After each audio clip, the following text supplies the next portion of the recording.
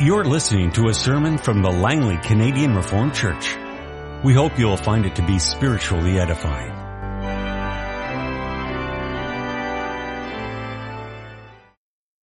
The sermon this afternoon is on the subject of Lord's Day 40, which is the commandment, you shall not murder.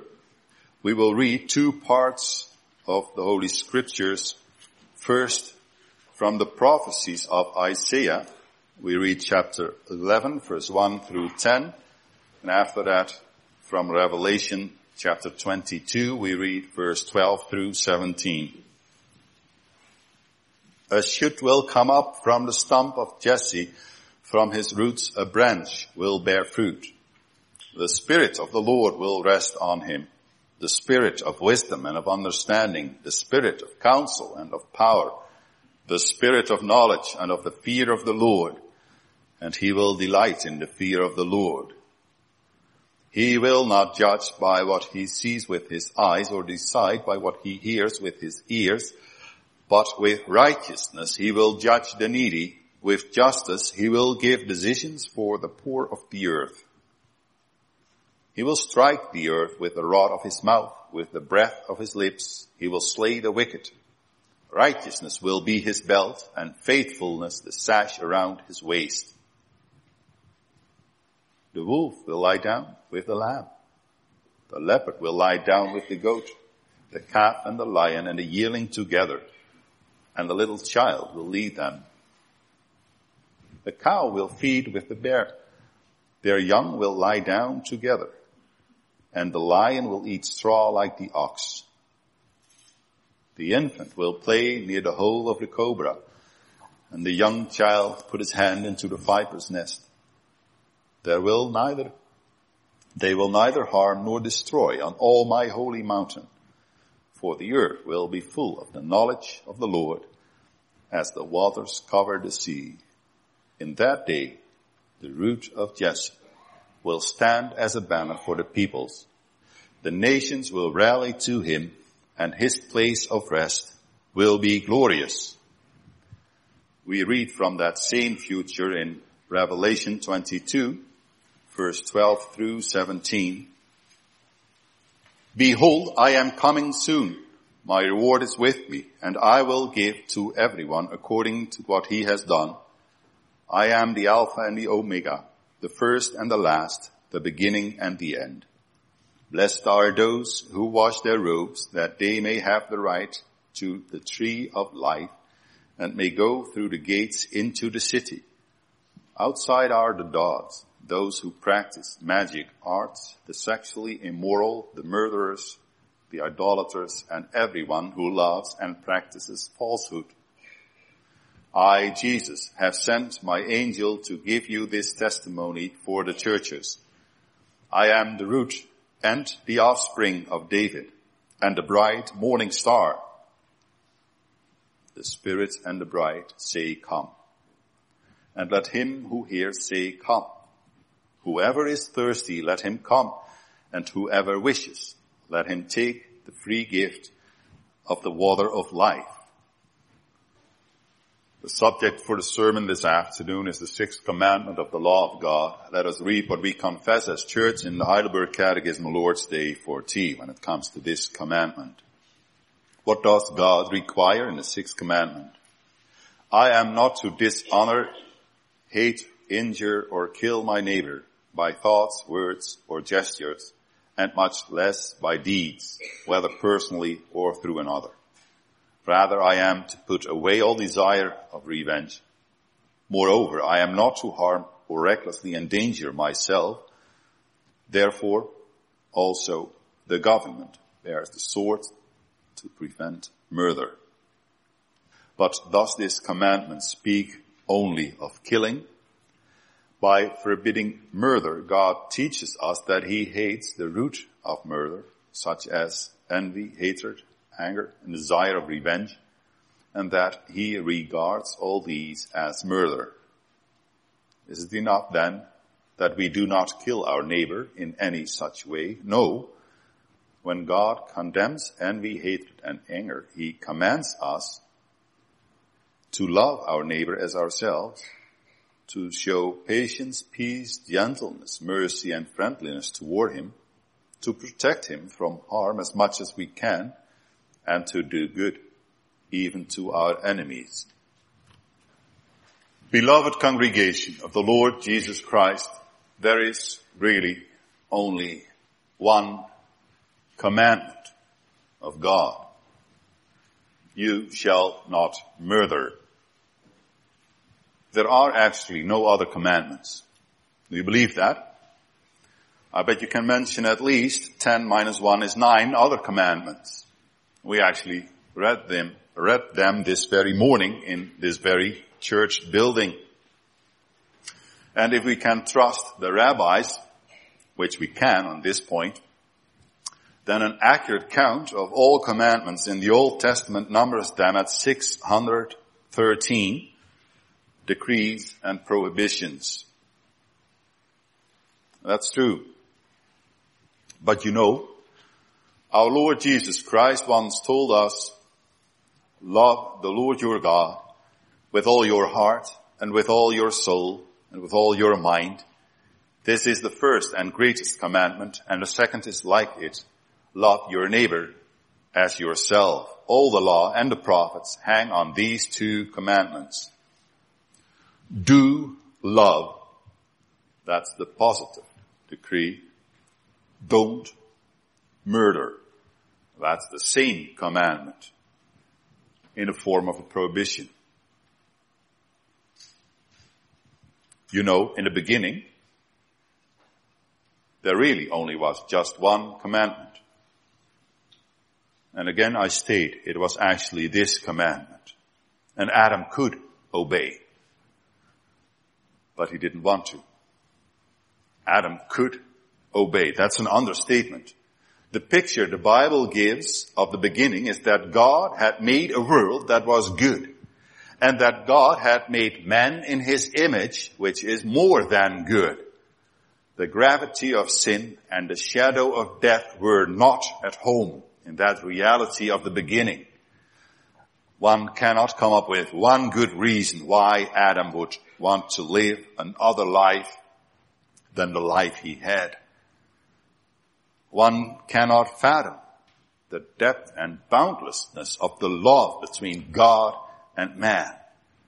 Why would Adam not want to listen to his God and his one commandment? Adam could, but he didn't want to. Adam committed sin. Adam committed murder. Did he commit murder? Was it sin that he actually killed someone? Is it not so that the Bible names another man as the first murderer and a brother murderer at that? Well, yes and no. Yes, Cain was the first actual murderer and a brother murderer at that. Although in a deeper sense, any murder is to kill a brother, a sister. Yet, no, Cain was not the one who introduced murder in that world of the beginning. That honor goes to Adam, not dishonor. No, you're right. The commandment, the one commandment God had given to Adam was not, you shall not murder. It was, you shall not eat. You are free to eat from any tree in the garden, but you must not eat from the tree of knowledge of good and evil. That was the one commandment from the beginning. But as you will understand, this one commandment was an actual expression of the one true commandment. You shall love. Break that one commandment and you close the door on love while you open the door to death. For when you eat of it, you will surely die. The one single commandment has always been, love the Lord your God and your neighbor as yourself. Adam broke that commandment and introduced death into our world as a punishment. In the Bible, death is always connected to punishment. Adam broke the commandment and introduced death into our world. In the long term, he killed himself and his wife and so on. He murdered his neighbor as well as himself. Didn't love them, but killed them. And did he also kill his Lord? No. Not his Lord. Not this Lord. Just as your love for him is not necessary for him, your Lord, to live, so also your hate for him cannot be lethal to him. Your breaking of his commandment, of course it can't. The whole idea of life is for the full 100% invented by God. He is the very source of life. If it is already difficult to extinguish a blazing oil well, it is impossible to extinguish the fire of life in God. Here's the curse you only think of when you wish someone would die. Oh yes, you can be thankful that thoughts don't have immediate consequences in the world we live in. But please keep in mind that they do have consequences in the world of God. He detects your curse and makes sure that it doesn't affect the other. But if nothing is done, it will hit you like a boomerang. No, this commandment is not only about the act of murder. It is also about how well you treat yourself, for example. If the positive commandment of the Lord is love the Lord and your neighbor as yourself, then the prohibition is you shall not murder your neighbor or yourself. And again, it's not only about murder, but about any form of self-destructive behavior. So, if you have ever found yourself doing 140 on the highway while talking in your cell phone, listen carefully. It is not only hard for the paramedics who will have to fix you up after the crash, it is also an insult to your Maker that you are so thoughtless about something that is so precious to Him, namely you. Let this commandment then hit you in the face. Or may this commandment be a gentle hand on your shoulder, when in your life other ways of self-destruction can be found.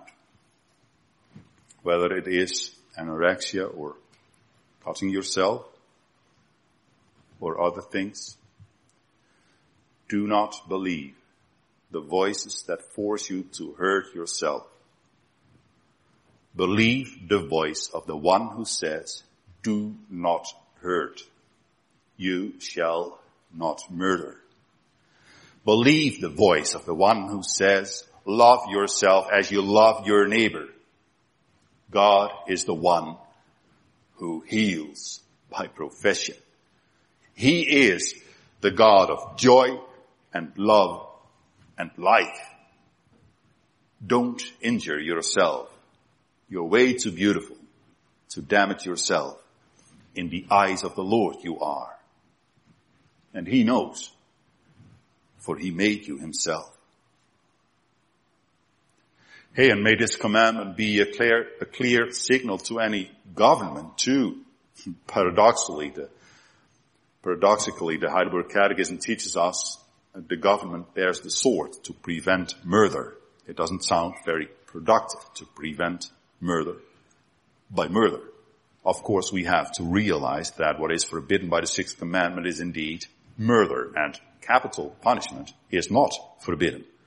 Now, don't get me wrong, I'm not pleading for reintroduction of the gallows, nor am I saying that capital punishment should never be done. The fact is that the Bible tells us that the God of life hates murder so much that He hands His sword to governments. And even if the electric chair is replaced by doing a lifetime, then there still is the police who has the right to use violence, an army that has the right to defend the homeland at any cost, Whoever sheds the blood of man, by men shall his blood be shed. The medicine is far from ideal, but what it cures was even worse. So here we are, and we listen to a commandment that is as broad as life itself. It is said that a marker of the state of civilization of a society is the implementation of the golden rule: do not do unto others as you would have that they should not do unto you. But in the Bible, the standard is even set higher. This is the true measurement of civilization according to the standards of the kingdom of God. Is it enough then that we do not kill our neighbor in any such way? No. When God condemns envy, hatred, and anger, he commands us to love our neighbor as ourselves, to show patience, peace, gentleness, mercy, and friendliness toward him, to protect him from harm as much as we can, and to do good even to our enemies. There we have our work cut out for us. Indeed, we have. Mission impossible. Even Adam. Even if Adam would, he could not. Even if I would, I cannot. If the Lord reveals to me a world in which the wolf will live with the lamb, the leopard will lie down with the goat, the calf and the lion and the yearling together, then I think only in my dreams. This is so far away from the world we are used to. The infant will play near the hole of the cobra, and the young child put his hand into the viper's nest. I'm not going to ask Jessica if she would allow her little one to play with snakes, but I know the answer she would give. I know what my answer would be over my dead body. They will neither harm nor destroy on all my holy mountain. Prophecy of Isaiah, word of the Lord. Just a dream? No. God's reality. No eye has seen, no ear has heard, no mind has conceived what God has prepared for those who love him. Look, the whole gospel of Jesus Christ may sound like a dream to us. In this world, murder, death are inescapable. Even if you would want to change that, you couldn't change it. That is, until Christ came. He wanted change. So that's what he brought. Wherever he came, he brought joy and love and life. Just ask Lazarus. Just ask that mother from Nain. Ask the newlyweds from Cana. Ask Mary and Martha. Ask the 5,000 plus at the lakeside, and then the 8,000 plus at another occasion. Ask his disciples. Ask his friends. You shall not murder. Indeed. Do the opposite. Build and heal and let live. That's what Jesus Christ did. Now the ruler of this world couldn't stand it. Ever since Adam allowed sin to creep into this world, the one rule of this world had become, you will die. It may take some time, but it will come. So when Jesus Christ enters this world, he will have to obey to the rule of this world and die too. It may take some time. If it doesn't happen in Bethlehem, Golgotha will come and death. And Christ's answer was, I will.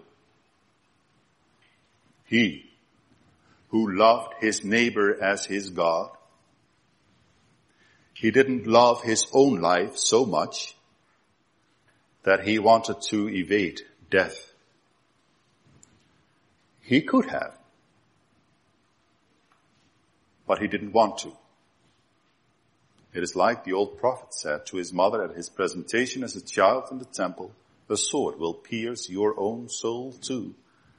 This child, Christ, especially this Christ, has come to die.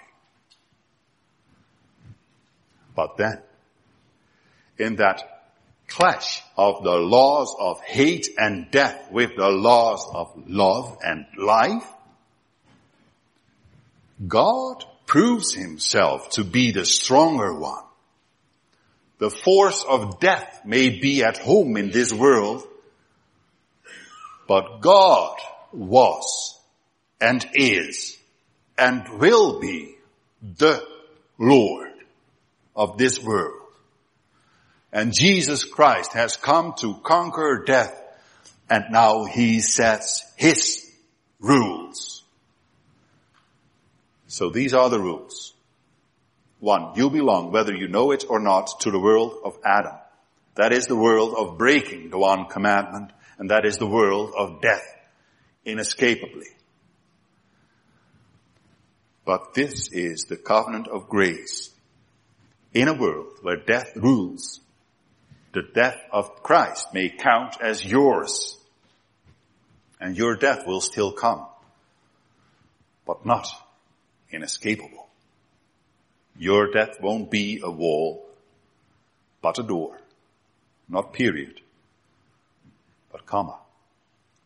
The story of your life here may end one day, but someplace else, the Lord continues reading the story of your life. Your life. Amen. This has been a sermon from the Langley Canadian Reformed Church. For more information, please visit us on the web at www.langleycanrc.org.